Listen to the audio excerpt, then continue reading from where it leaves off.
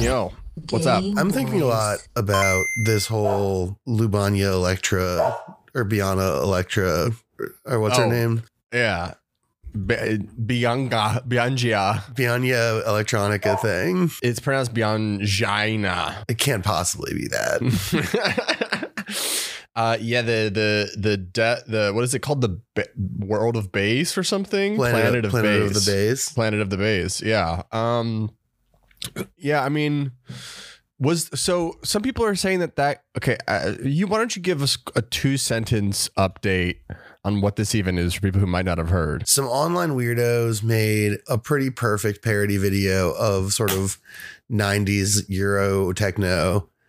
And then the dude involved made a longer release of it and a bigger video with a different lady. Well, yeah. And people got really attached to the woman in the first video, and it seems like she was just so easily replaced, and the product was, a lot worse. Yeah. Because of that, I think this is a big example of, casting. That's why you got to pay actors so much money. You get the wrong actor, you get you get a total different vibe. Yeah. Well, it almost felt like the dude whose name I don't recall the moment, thought that the magic of the thing was his amazing song, and the song is good, but a big part of why it works so well is that this lady is giving it her all in her performance, and also her look just captures the exact vibe of that type of person. Yeah, she's got early 2000s Shakira hair, an uneven tan, big glasses, this really goofy smile. Yeah, really big face, a face from across the seas, not a face that started here in America. Yeah, and it just it's really. She has such a perfect performance in the first one. And it's really her commitment to it that people really got attached to the most. Some of her facial expressions. Yeah. And then, the second woman, I have to say, I get a lot of this, just the swapping of them. And then just the way the second woman looked and sort of the sort of deadness in her eyes. I was getting major human trafficking vibes from the whole thing. This has also felt a lot like an Andrew Tate scenario, a Romania situation. We also do have a human trafficking story to get to later, but we do. Yes. Let me check my notes. But yeah, it was good to know. It did have that vibe. It also just had this vibe of one thing about Biana Electronica or whatever was that she had this perfect late 90s electro, Euro techno vibe of this girl who hangs out on the beach all day and then goes to clubs all night and then sleeps 3 hours and then goes back to the beach and falls asleep and then gets up and then goes to the club and then goes back to the beach. You know what I mean? She is the vibe of a fake girl on a poster from 2003. Yeah, totally. And it was perfect. And I think that it's a good example of this thing that obviously, happens a lot in art and media and whatnot. But it's a real thing, which is sort of this total misunderstanding of why a thing is good or liked. When people make a thing and just totally misunderstand why people reacted to it. Sure. And I was also upset that the guy was that this wasn't his main thing, making music, that he's a jokester, a TikToker. These are comedy videos to him. And most of his stuff, I guess, isn't that great. Obviously they're TikTok, so I'm not going to watch them or sift through a TikToker's library. Are you kidding me? But I heard that, this is really his one hit wonder. So that also felt a little off-putting, that it wasn't a clip from a new song or something, but just kind of poking fun at it. And then, well, it's this thing, but, some people are saying though that, if you really are committing to doing a parody of Europop, Europop did this all the time. Yes. That they would replace popular, artistic choices with bad artistic choices almost immediately. There's a meta level where different it works. Versions. Yeah, there is. But it's just but TikTokers and doing that's got to stop. And I hope with all this strike, I hope with the whole industry kind of collapsing, that the TikTokers do not emerge from the rubble. Yeah, I don't know. So Tim, friend of the show, Tim Faust.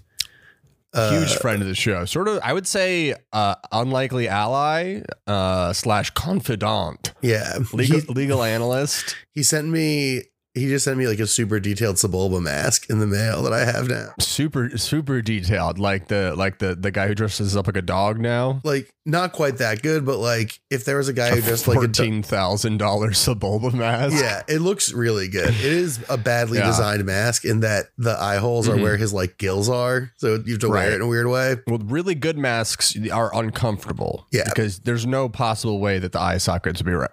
Here, I can actually pull it out. It's right here. Let's have you wear that for the rest. I'm not going to do that, but I will pull it out. But anyways, he sent me and I'll put on my what are the announcer man's names? Greg, the double head guys. Greg Proust and someone else. Look at this thing. Yeah.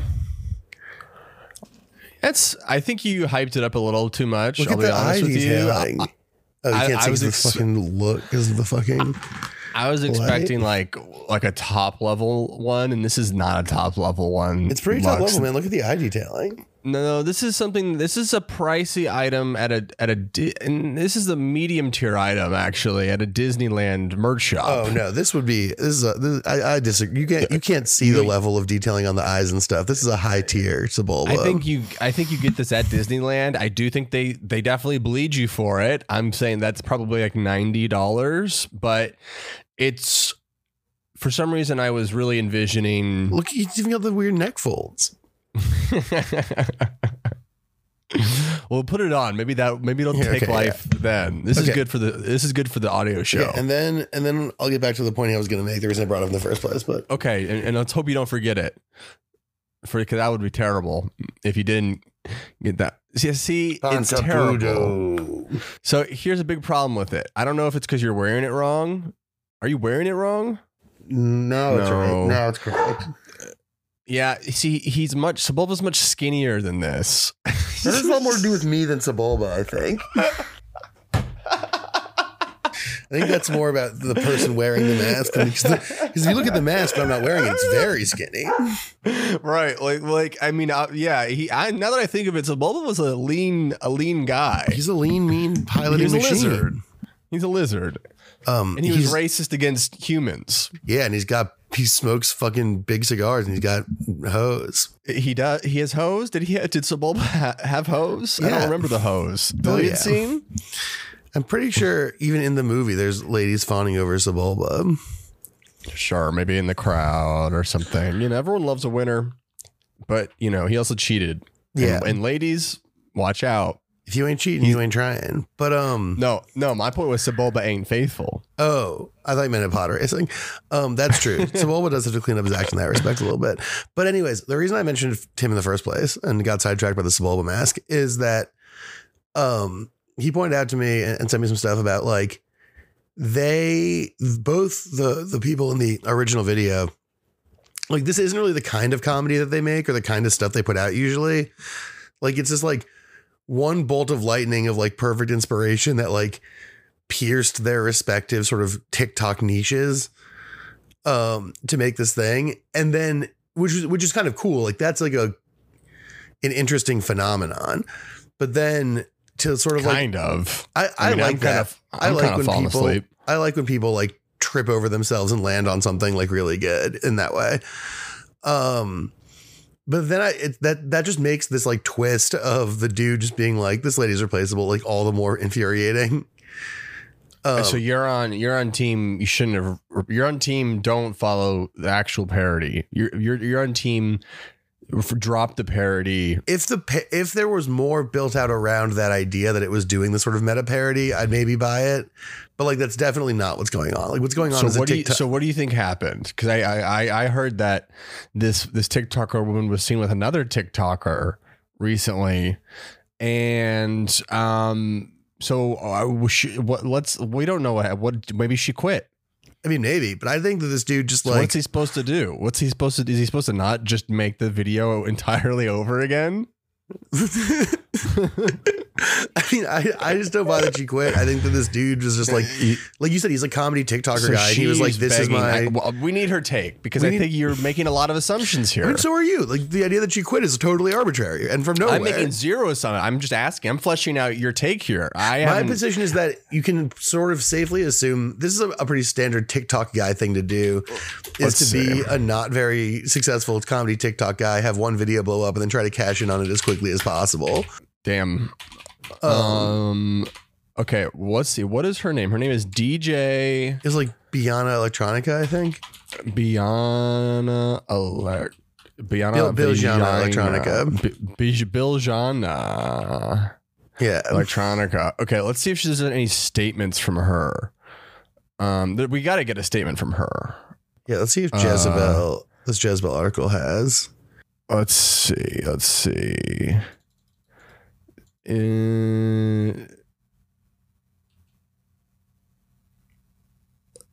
Life, It Never Die. Okay, cool. My favorite guy, etc. He released the exact same song with a different video. It's Friday in America. Even the new Bijana weighed on the backlash. Everybody hate me, but what they do not. Okay, this is the new Bijana. So I haven't heard from old Bijana. Yeah.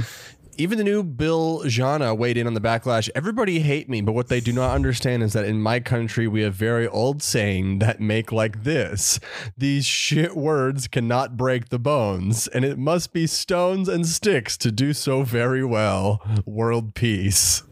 And that's pretty good for the bit. Okay, so already the second woman is going up a lot of stock for me, and I think that if anyone is attacking this second woman for being less than the first, I think that's you're pitting women against each other. I think that's wrong. I think also directorially, the second video didn't really allow new Biljana to shine, because the second video doesn't allow her to lip sync as much. If you'll notice, almost every single line is lip synced and centered around Biljana in the first video, but in the second video, oftentimes new Biljana is framed farther away, or obscured entirely, not allowed to hit every line of the lip sync. So we're not as attached to her as a character. She feels less present in that fact. So I want everyone to really lay off second Biljana here. I don't blame her. I blame Kyle Gordon, aka DJ Crazy Times. So is Kyle Gordon a guy that that sounded like an American name? He's an American that goes to Europe and he abuses and human traffics. Well, I think these were both shot in New York, Griffin. Right. I guess you're right. I am moving to New York in a couple months, and everyone is going to just talk like that. That's going to be great. Yeah. I mean, one of them definitely shot at like the World Trade Center Mall. And there I go, forgetting. The first one is. The second one, I think, is also New York, but I don't recognize the place. I really need to know. Well, apparently the full song comes out on August 15th. All right, maybe that's when we'll make a real decision. Maybe that's when we'll know enough to make a real call here. I think that will be ultimately where the final say will be had. If anyone has any other statements from the original Biljana, very open to have her on the show. Let her, get her. I'd love to platform her because obviously, she needs a bigger platform like us to maybe get out there more right now.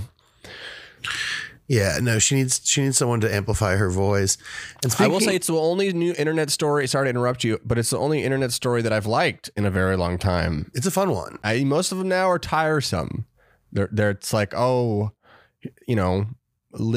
is Lizzo.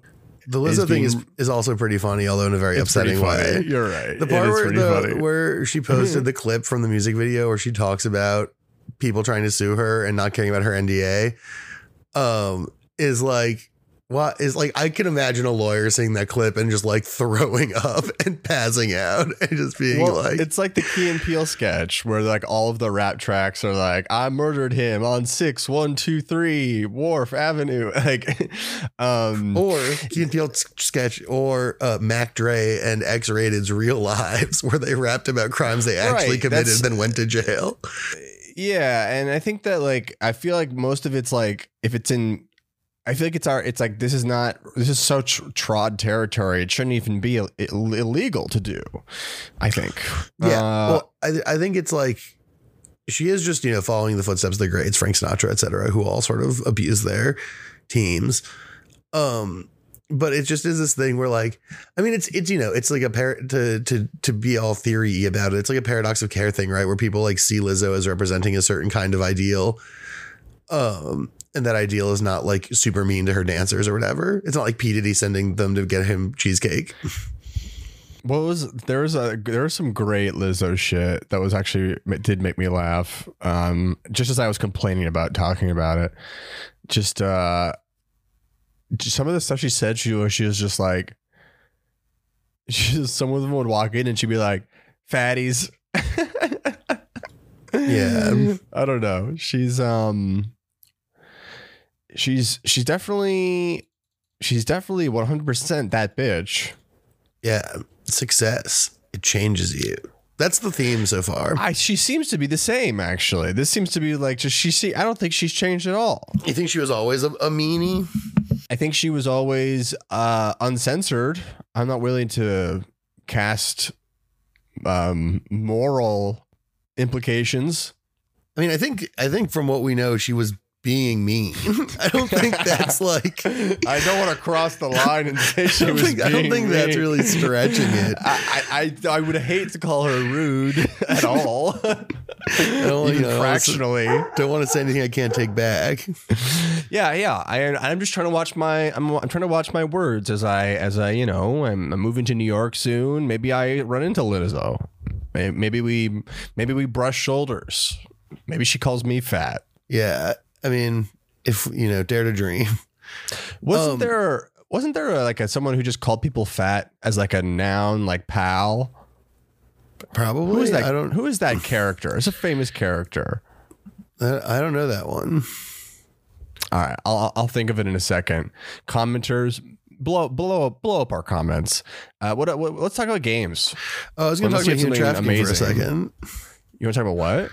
Did you see that the guy, one of the funders for Sound of Freedom, got arrested for kidnapping? Yeah, he took a lot of my money. Took a lot of my money and a kid. But what was the kid doing? Right. I mean, I have a feeling that what's going to come out is that he is convinced that the kid was trafficked and is trying to save the kid from an evil family, whether or not that's true. Right. It's not that the movie's bad. It's that the movie is too effective. Yeah. Well, or that this guy just like really believes his own bullshit, Well, that's the whole plot of the film. And I got to actually see the film now. Maybe you'll get into kidnapping. Right. Yeah, and exactly. You've been talking about needing a new hobby. So it'd be really, I wish they had a jacket for the Sound of Freedom movie like they do in Drive, where it's like the scorpion jacket, but something for like pedophile hunters. Like, I don't know. What would that be? Like a net. A snapping turtle. Yes. The classic animal associated with saving kids, a snapping turtle. You can't see it, listeners, but Griffin tried to sort of do a snapping turtle bite on the video call. And it was cool. And it was really cool and it looked great. They did have merch though. The Sound of Freedom people had like made merch for a second that was like, it said something like pedophile hunter on it or like something like that. But like just the fact that like your shirt says pedophile on it is like not something that you don't want to do that like ever. Yeah, that's a huge mistake. That's why you have to turn it into an image. It's a big mistake. You don't say pedophile, but everyone sees the image and that guy's hunting them. Yeah, that's why you need. That's where the snapping turtle comes into play. That's what the very specific species of turtle comes on. I think I did see this guy. I guess he was a financier for the film, and he helped buy the rights back from Disney so it wouldn't get buried. Which, that's got to be a chunk of change. Oh yeah. And so Disney was originally behind this. They were originally the people who are like, we got to get this story out. We got to put this was part of the Marvel universe. I don't think Was this Phase 5? Was Sound of Freedom Phase 5? And they're gonna bury it. It was originally going to be like Squirrel Girl and Mr. Multiple save a bunch of kids, but then these people bought the rights and changed it to the man who played Christ. Sound of Freedom is basically a Marvel movie without any of the special effects scenes. They all the VFX have been cut. Yeah, it's just the standing around in rooms. It's like that Marvel comic, The Cleanup Crew, where the people show up to like clean up after superheroes. It's just like following the lives of people who live in the Marvel universe, but they aren't superheroes, and these are anti-trafficking people. I don't know, but it is very funny to me this guy got arrested for kidnapping. Mm-hmm. Yeah. And like so soon after, it wasn't like one of those things where like a year goes by and a thing comes out. It was like 20 minutes later. Yeah. So I guess let's talk about something a little bit more gaming related, at least, which is the Escape from New York style scene that happened in Union Square yesterday around the streamer Kai Cenat. Oh yeah. Okay. I barely follow this, but I thought you'd know about it, so I'm excited to hear about it. So for the backstory, Kai Cenat's like one of the biggest like Zoomer streamers. He is like insanely wealthy and successful. He's only been streaming for about a year or two. And I would describe his streams as aggro and mainly him screaming. At least that's the clips that I see are just him screaming at the top of his lungs. But I guess when I think of a lot of streamers and like, especially their early career moments, it's generally a lot of screaming. So I don't want to fully hold that against him. It's just not content that I like. But it's been sort of this just like massive explosion in popularity. And he hosted an event yesterday in Union Square, New York City, and I think he was giving away like 3 PS5s or something, and thousands of people swarmed, and it turned into like a massive riot where like cars got destroyed, and they had to like drive away in their car, and there was a ton of people hanging on the car, and like there's all these like shots from helicopters of the car swerving through Manhattan with like people on top of it, and it's just like it absolutely fell to shit. And yeah, it made me scared to see the people that watch these streams, that they're just like this brain dead. There's like a weird thing where like, so, okay, people like need an outlet of places where they can break the rules, and there are like healthy versions of that exist in the world. Like a mud park. You ever been to a mud park? No, but that does sound like the kind of thing I'm talking about. Or like metal shows, or like a wrestling show, or like a rowdy sanctioned rowdy party or whatever. That's right. But exactly. Instead, they just destroy a sanctioned rowdy party. What kind of thing is that? I don't. So like like a bunch of people sanctioned. Oh, don't worry. You can destroy this house. Yeah, exactly. I've actually been to one of those. I've been to parties like that. You go to like one, and you're like, well, they get real. Anyways, a noise band's playing the basement, then you all set a couch on fire, like that kind of thing. Yeah, we've all been there. That's a normal thing that happens to everyone. But my point is that like there is like increasingly less of that in the world now. And so there are all these people who have this like pent up need to like, and this is not like a new phenomenon, right? Like in like 16th century Germany, they'd have these days where like all the peasants would get together. Watch out. I'm not like all the peasants would get together. We know where 16th century Germany led. Yeah, 17th century Germany in the 30 Years' War. But like the peasants would like get together, and like a guy would dress up as the Pope, and they'd all throw literal shit at him. Like right. Like they would have these like moments where you could violate the rules and like get your wiggles out or whatever. And sorry, Fortnite's not going to cut it. Yeah, exactly. And it's not. And so then there are these moments where like enough people get together, the critical mass ensues, and because no one has experience dealing with sort of communal like mass spasmodic ritual stuff, they just like destroy a bunch of cars and fuck everyone's shit up. I would also say, yes, I agree to that.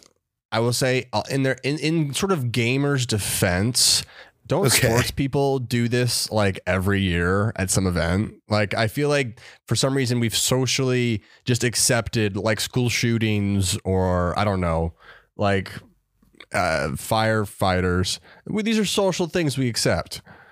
They exist in society, but like when it happens for a game event, it's the end of culture. Yeah, I think there's like a bright line that does happen where like there are certain of those sports things that have happened that have gotten like negative attention, right? Like when like Vancouver set itself on fire that one time. Yeah, but it still happens every year, and there are people who just like take it for what it is, and they're just like, this town's gonna go crazy, win or lose. Like, Yeah. you know. Yeah, but I think that shit always happens. Yeah, but I think those actually tend to be closer to that like sanctioned rowdiness thing, except like, obviously they get out of hand sometimes and like see people set a car on fire and shit. But like there are a lot more preparations or conceptions about what's going to happen and sort of implicit social rules. Like even I feel if like this was as bad as like a mild Super Bowl loss. Yeah, I mean, I think a lot more property got destroyed in this, which who gives a shit? But okay, and you're the pro property perspective on the show, so I'll let you continue. Yeah, I love property. As one of the brothers, I'm an anti-property brother. Yeah, I'm anti-property brother. What's anti-property? Communal ownership, baby. Let's go. That's lame. There's got to be a third way, folks. Yeah. So there's yes property and no. I guess like there's maybe property. Like no one's a world where no one's sure who anything belongs to. It's a world that lacks object permanence. Yeah, everyone's just babies and keys. But yeah, that shit was wild. People going crazy. Damn! But did you see Eric Adams' statement? Oh Jesus Christ! No, I didn't. He said, when I saw what was playing out in Union Square today, I texted my son and asked him if he was there. He said no. I told him to stay out of the area. His son is like 28 years old. So if his son is watching Kai Cenat streams, he's got much bigger problems. I mean, that makes so much sense that Eric Adams' son would be watching those streams. Eric Adams is like, oh, Kai Cenat. I definitely know who Kai is because my 28-year-old son watches him every single day. The other thing I'll say too is like, I think especially, people always, wanted to be like the celebrities they saw on TV. And now with, Twitch streams and other more parasocial internet relationships, people can like mold their own personalities off people they like more and more. When the personalities that succeed on the internet are ones that are essentially almost like non-human in how they interact with the world, like Kai, who's constantly screaming, who's never listening to anyone else, who's just sort of an insane all over the place person that's just like moment to moment feels like you have somehow like absorbed ADD from him. Like people like mimic and like replicate that energy, and when you see them replicating that energy in the real world, it turns into something like this. It's not like if the streamer was like a chill ass guy, I'm not sure if it would have been the same level, because not everyone there is like pretending to be him. I don't know. Did you get my kind of take on that at all? Yeah, I mean the parasociality of it is very weird, and like I think it shares a space with this like question of like rule breaking expression thing of like there's a set of adapted behaviors that you can take away from streamers and performers that people have decided is like basically okay, even though they're fucking psychotic. And like that's like the rules, right? Like the wider the rule perimeter gets, the higher the stakes are to violating the rules. Do you know them? You know what I mean? Like you're allowed to behave in all these crazy ways, just don't do these other ones. But like some of those other ones are like actually fairly healthy, or at least like are not car burningly crazy. And I think that you're right that there is this like adapting of like streamery behavior into real life that makes people make choices that make no sense because these behaviors are so not and it's like so naturally social. And the behaviors are weird because like the ones that are like especially for young kids, and especially just like to be the type of streamer that can get 150,000 people concurrently watching you like every day. It's like got to be these like insane cracked, like feel like they're literally like on crack running around the room type shit. It has to be that propulsive to gain that much audience. So yeah, and you take that out into the world and it's like, what the fuck are you doing? Yeah. So I don't know, we had a really positive thing happen with Biljana. We found a new star, and then we found some darkness and where the stars can take you. That's what the stars live in the dark. I feel like after the break we should actually talk games. Yeah, I agree. Let's take a break and then come back to talk games. All right, let's talk games. And there's really only I don't know, are there other games to talk about other than the big one? I mean, the Joker voice, really, it's hard it's the elephant in the room. It's the elephant in the room. We've been playing Baldur's Gate 3. It's a big release, and we streamed it Friday night at 5 p.m. Eastern time, and we may plan to continue doing that as a co-op campaign that y'all can tune into. And I had a great time last night. I don't know about you. I had a lot of fun. That game's really good. And it's fun to play with a friend, and it's fun to make little characters who have little sort of internal lives and go on little adventures. I mean, like it did a really good job of being a lot smoother than Baldur's Gates 1 and 2 or even Siege of Dragonspear. Mm-hmm. While still really capturing the D&D vibe. Like there were a couple of moments last night where we were like, oh, and then it was like using special moves and making plans and coordinating, getting lucky. Yeah, we had two big fuck ups that were like where we got into giant fights that we did not expect, and I was like, let's reload, and you're like, no, we can do this, and we did it by the scruff of our necks, chinny chins. Yeah, and it was super fun, and yeah, it's definitely gonna be complicated, or here's what I'll say. It's denser than a lot of people are ready for in terms of some of the rules and things you need to look at. But the tutorial system does a really good job. And I find that they overall, if you're interested in playing something more dense, don't be intimidated, because I think the tutorial system is actually pretty well done. And you just have to think smaller with numbers. I think so many games now, we have thousands of hit points and you don't even really pay attention to any of that stuff. This is kind of be like a classic Dungeons and Dragons game where you may have 8 hit points. You may have 12. Yeah. Yeah. And it's good and dramatic in that way where like things are on a razor's edge a lot of the time. And then also like it does a thing that D&D does also, which is good, as much as I complain about D&D, the game, because it is a game with which I have problems. But like one thing that they do that's really good is that there's a scaling of class complicatedness. Like you can play a pretty straightforward fighter and not have to worry about too much complicated stuff.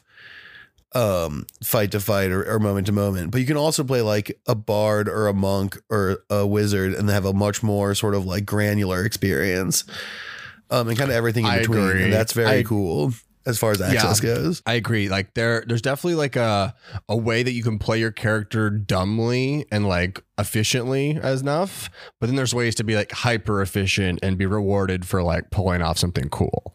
So it's got a good balance there. I think the biggest thing that people are excited about with it, and that is obviously a huge accomplishment, is just the amount of variations in gameplay. I think like one of the things in Dungeons and Dragons as sort of a genre is that the freedom of narrative, that you can really kill anyone or kick anyone out of your group or choose kind of any path or any route. And I've been playing solo, and then I played also with you, Lux, and a lot of different stuff happened in terms of like different outcomes and things that we looked at that I hadn't seen before. And I was really impressed and amazed with that. But here's what I'll say, and I haven't heard this from anyone else about the game yet, but I think it's something that might start to be talked about more, is that while the amount of variations in each sort of moment to moment are really, really impressive, the actual A plot has almost no kind of like variation in terms of like how you're railroaded on the map. That's very, I mean, frankly, that's very D&D module E. Okay. It will be like, there's a bunch of like side quests and side events that you can deal with kind of however, but there is a main quest that does kind of have to truck along. But it's also in just how the geography is built into the, game in the world map, like the geography of the game, while it does have crooks and crannies, it's funneling you like through this area in a way that doesn't feel like, oh, I really could just go a different direction. Yeah, I mean, it's definitely not purely open world for sure. And that's okay. I don't like need that, but I was surprised because I do think that while the variations and all the different outcomes are going to be interesting in each spot, I do think it does hurt some of the replayability when you're funneled and you're like, here comes the next part and then the next part, when you're like, isn't this supposed to be a playthrough where I could do this in any order or go about this any different way? And so far I feel a little funneled. Yeah, I wonder if when you get to sort of more sort of live settings, like places like, Baldur, like the city of Baldur's Gate or whatever. Right. Yeah. There's probably it opens up a little bit more, I'm sure. Yeah. I mean, it's going to need you to be on tracks a little bit, but I think it probably will open up a little bit. Like, I mean, I don't know. I'm playing solo, and my solo run has felt very different than our group run. I mean, I'm playing a different kind of character. I'm playing a monk, a halfling monk who I tried to make look like the Kung Fu Panda. And his name's Sprinkles. And it's why isn't he named Whoa or whatever his name is? Poe. I don't know. I just wanted to mess with it a little bit because I couldn't get enough. I couldn't get it quite panda-y enough to fully live it. For context, in our co-op, I am playing KFC Jr., heir to the KFC Kentucky family, and I'm playing Political the Joker. Dynasty, and Joker, and Lux is playing the Joker. I was going to say Joker is playing the Joker. Yeah, I'm playing the Jongler, legally distinct entity. Right, yeah. But it's felt very different because, like, I forgot the path we went on the first time when we were playing together. And so I wandered off and ended up getting into a couple of extra little scuffles and finding the party members in a different order. And also, I went to go talk to that dying mind flayer, and I died because I couldn't break free of its mind control, and it killed me. And like that's what I like, right? Like we've talked about this before, that like there should be ways that like you can just fall into traps in games. Like you should be encouraged to explore, but exploring shouldn't always reward you. Like we've talked before about my favorite part of Disco Elysium, or one of my favorite parts of Disco Elysium being in the opening when I put on my tie and I tied it too tight and I died because I didn't have any HP. Classic moment. And like, that's cool to me. And I think that it's fun that there's like, you can accidentally get mind flayed by a guy or run into like these little traps and problems, and that I mean, I think it keeps you aware, it keeps you more focused, I think, which is like more fun than just kind of like zoning out and like running through endless like hills and stuff like that. It's like, oh, every hill there could accidentally be a big ogre on the other side that like I would run straight into, and that wouldn't be good. So like, let's think about where we're going next and let's observe stuff, and I think that makes like the whole world feel more alive.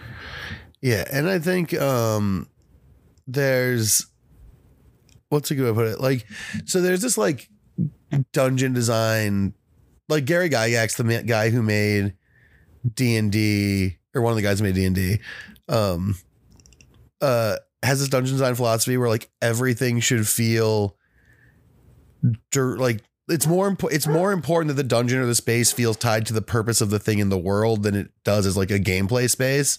Mm-hmm. And I'm curious to see if they do stick with like the Gygaxian design principles of like earlier Baldur's Gate games.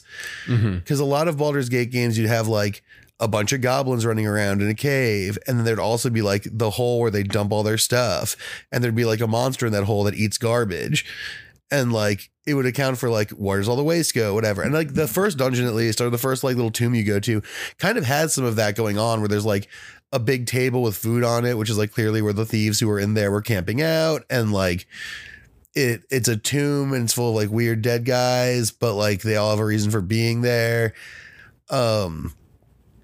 And so I'm hoping that it will kind of have that, because one thing about Gygaxian design that I like a lot is this idea that like, oh yeah, this is like an orc cave where orcs live and there's orcs in there, but also like those orcs leave meat lying around. So there's these like giant lizards that eat their leftover meat, and like those are fucking hard to kill and will be a big problem for you.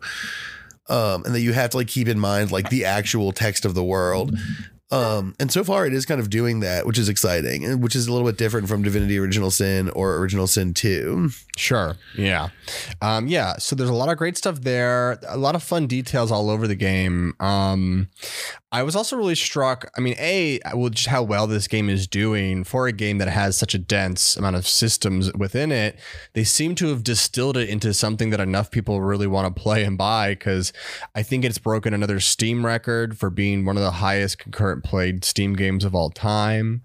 It's sold a ton of copies, and it's like been the top, one of the top stream categories on Twitch every single day. So yeah, it's just huge. It feels like a game that a lot of people, it feels like a game where it's like, oh, people are like looking for another experience to have with friends that is fun like Dungeons and Dragons and not as competitive.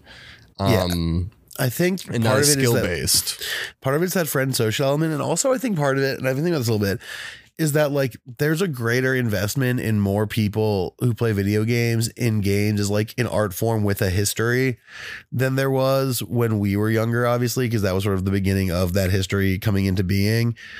And I think there's a greater number of people who didn't play Baldur's Gate 1 and 2, but understand that Baldur's Gate 1 and 2 were an important part of gaming history. The same thing that happened like kind of with Fallout 3, where a lot of people didn't play Fallout 1 and 2, but were like, oh shit, these are games that matter that people know about, so I should play this new one that's like more generationally accessible. And I think that's also happening with Baldur's Gate 3, where people are like, oh, I know these games from the 90s were games like my uncle loved and were important or whatever, and now I want to try and get into it with this more accessible iteration. And that's cool. That's like an exciting thing to like see people running into.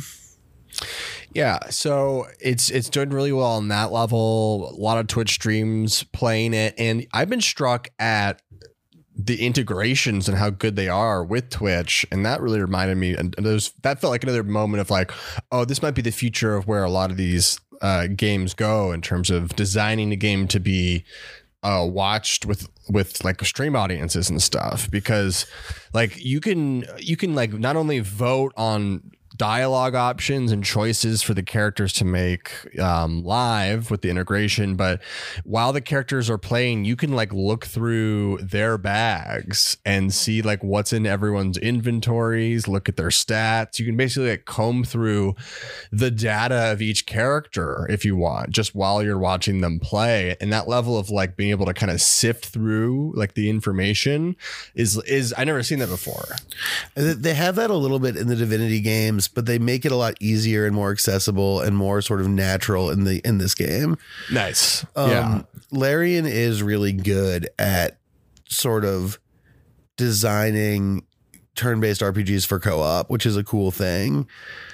And something not a lot of people do, but they're really good. I mean, they're 2 for 2 so far, and it looks like they're going to be 3 for 3 with this new one. Well, that's the other thing I wanted to bring up is everybody's crying about like being like, you can't hold this quality and standard of this game to other AAA games, blah, blah, blah. Like, this is a unique game and you don't expect games to be good like this. And it's like, okay, why? Because like the story and the voice acting isn't fucking cringe and is actually good. Like, what? I can't expect that. I can't expect like fun game systems or like good graphics. Like, what part of this game is so unfathomable that we can't expect more things like this? I just don't understand it. I mean, I think it's because the outcomes, maybe like the massive amount of outcomes, like, okay, I'm fine without that. Like, that's like only one of the 10 reasons I think this game is good.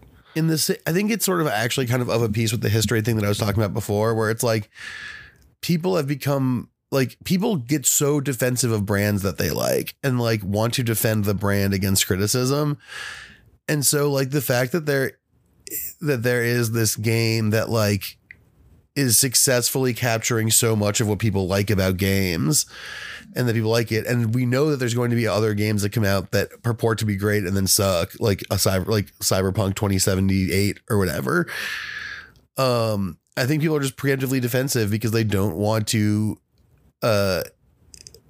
people to point to this game and be like, look, this is what happens when you like let games take time to develop and don't rush them out, and you get a real team that like has time to work on it and like does a good job. Yeah, I just don't get it. I don't think it's I don't think I think there's rooting for and defending brands is dweeb shit, but people love to do it. Oh, they're like defending the industry and like the designers and stuff. I don't know, it's bullshit. Like this game. It's defending the industry, right? Like, it's not the designers. I think everyone agrees that the designers could do a good job at games, but like the circumstances in which they're forced to work are bad. But people want to like not make the concession that like maybe if we like gave them more time and more work, then or more time and more better settings to work in, they would probably be able to produce more games like this, even if there are fewer overall AAA games. Yeah, well, hopefully the sales of this game encourage more games to be made like this, because there's a lot of things going right here, and I'm very excited to continue our adventure, our campaign. Wonder how long that will take, but we'll probably be back on Friday at 5:00 Eastern. We'll be in the Discord if it changes, but we're going to test to see how loading multiplayer works. Yeah, and you played it on your Steam Deck. It's Steam Deck certified, so that's also just really impressive. Yeah, it's sick that it came out with they put out a post that was like, we're really aiming to get total Steam Deck certification or verification by release, which they didn't do, but the only things that aren't checked are like text size and stuff, which is totally whatever. Well, I saw a tweet yesterday saying they finally got it. Oh, really? Yeah. I haven't seen that, but I believe it. I mean, it works totally fine. The only problem was like the text was a little hard to read but like that's not, I can just like look hard at it. And can you like can you like connect it to a monitor? Yeah. Interesting. I was thinking about buying a Steam dock and then docking it to my TV and then playing with the controller. Right. Yeah. Cause that'd be cool. That would be cool. But yeah, so many things going right here at this game. It deserves all the success. I'm excited to keep playing it. And yeah, I mean, other than that, I've been playing Remnant 2, which is very good. But I don't want to spend too much more time talking today. Yeah. Where are we at? How many minutes we're at? 52. I think we can say this is a. I can do quick updates. What are you playing? Baldur's Gate 3, man. I had to tear through the end of Trails to Reverie, and it was sweet. Like, nice. It was very much an epilogue game where it was like, remember all 40 characters you love from this series? Play as any of them, and it's going to be about those guys. And so it was that, and it was a fucking blast. It was really fun to play, but it was it's the kind of game that literally no one should play if you haven't played the first 9 games in the series. Right. It is not an entry point by any means. It'd be funny if someone just got that for Christmas. Yeah, okay. Someone's like, "Hey, son, I know you loved anime, so I saw this game with all these anime guys on the cover, so I thought you might like it." And they're like, "What the fuck is happening?" So before we leave, I just want to say I've been playing Remnant 2, which is like a Souls-like shooter from this like smaller studio. Yeah, I like Remnant 1. This game is really good. It definitely feels like it's been made by a smaller team, and that like they've kind of copy pasted a lot of Souls elements, but they all work and they're all fun. And so it doesn't really matter. Plus the bosses and the enemies are all really inventive. And there's also these like fun, intriguing puzzles in the game. It's also a game that you can play co-op with friends if you want. Every single boss has had these like really challenging, kind of like very perfect timing mechanics, but they were all like very unique and fun and creative. And yeah, it was just kind of like constantly felt like I was going to get bored with this game, and then was constantly surprised at like how they kept on like keeping it interesting, how they kept on showing new zones and new enemies. And yeah, there's just so much there. I think it's only like $50 on Steam. This is a great purchase. This is a great Souls-like shooter, and I'm just excited to keep playing more of it. Yeah, I mean, I really liked the first one. I haven't played the new one yet, but the first one's a lot of fun as like a Souls-like looter shooter. I just like, the only thing that sucks is like it does not have anything of a close to like a Souls quality story or world. Like the narrative is the one big lacking point in the game that I think really brings a lot of other stuff slightly down, and just because it's kind of just vague and shitty like most generic AAA game stories. But the gameplay is super fun. The exploration is super fun, and there's just so much going right in the game. So yeah, very surprised, very impressed. Definitely a game I plan on completing, and definitely a game that I recommend. Hell yeah. Well, next week we'll update on Baldur's Gate and on this stuff, but for this week, that's it for us. We will talk to you guys soon.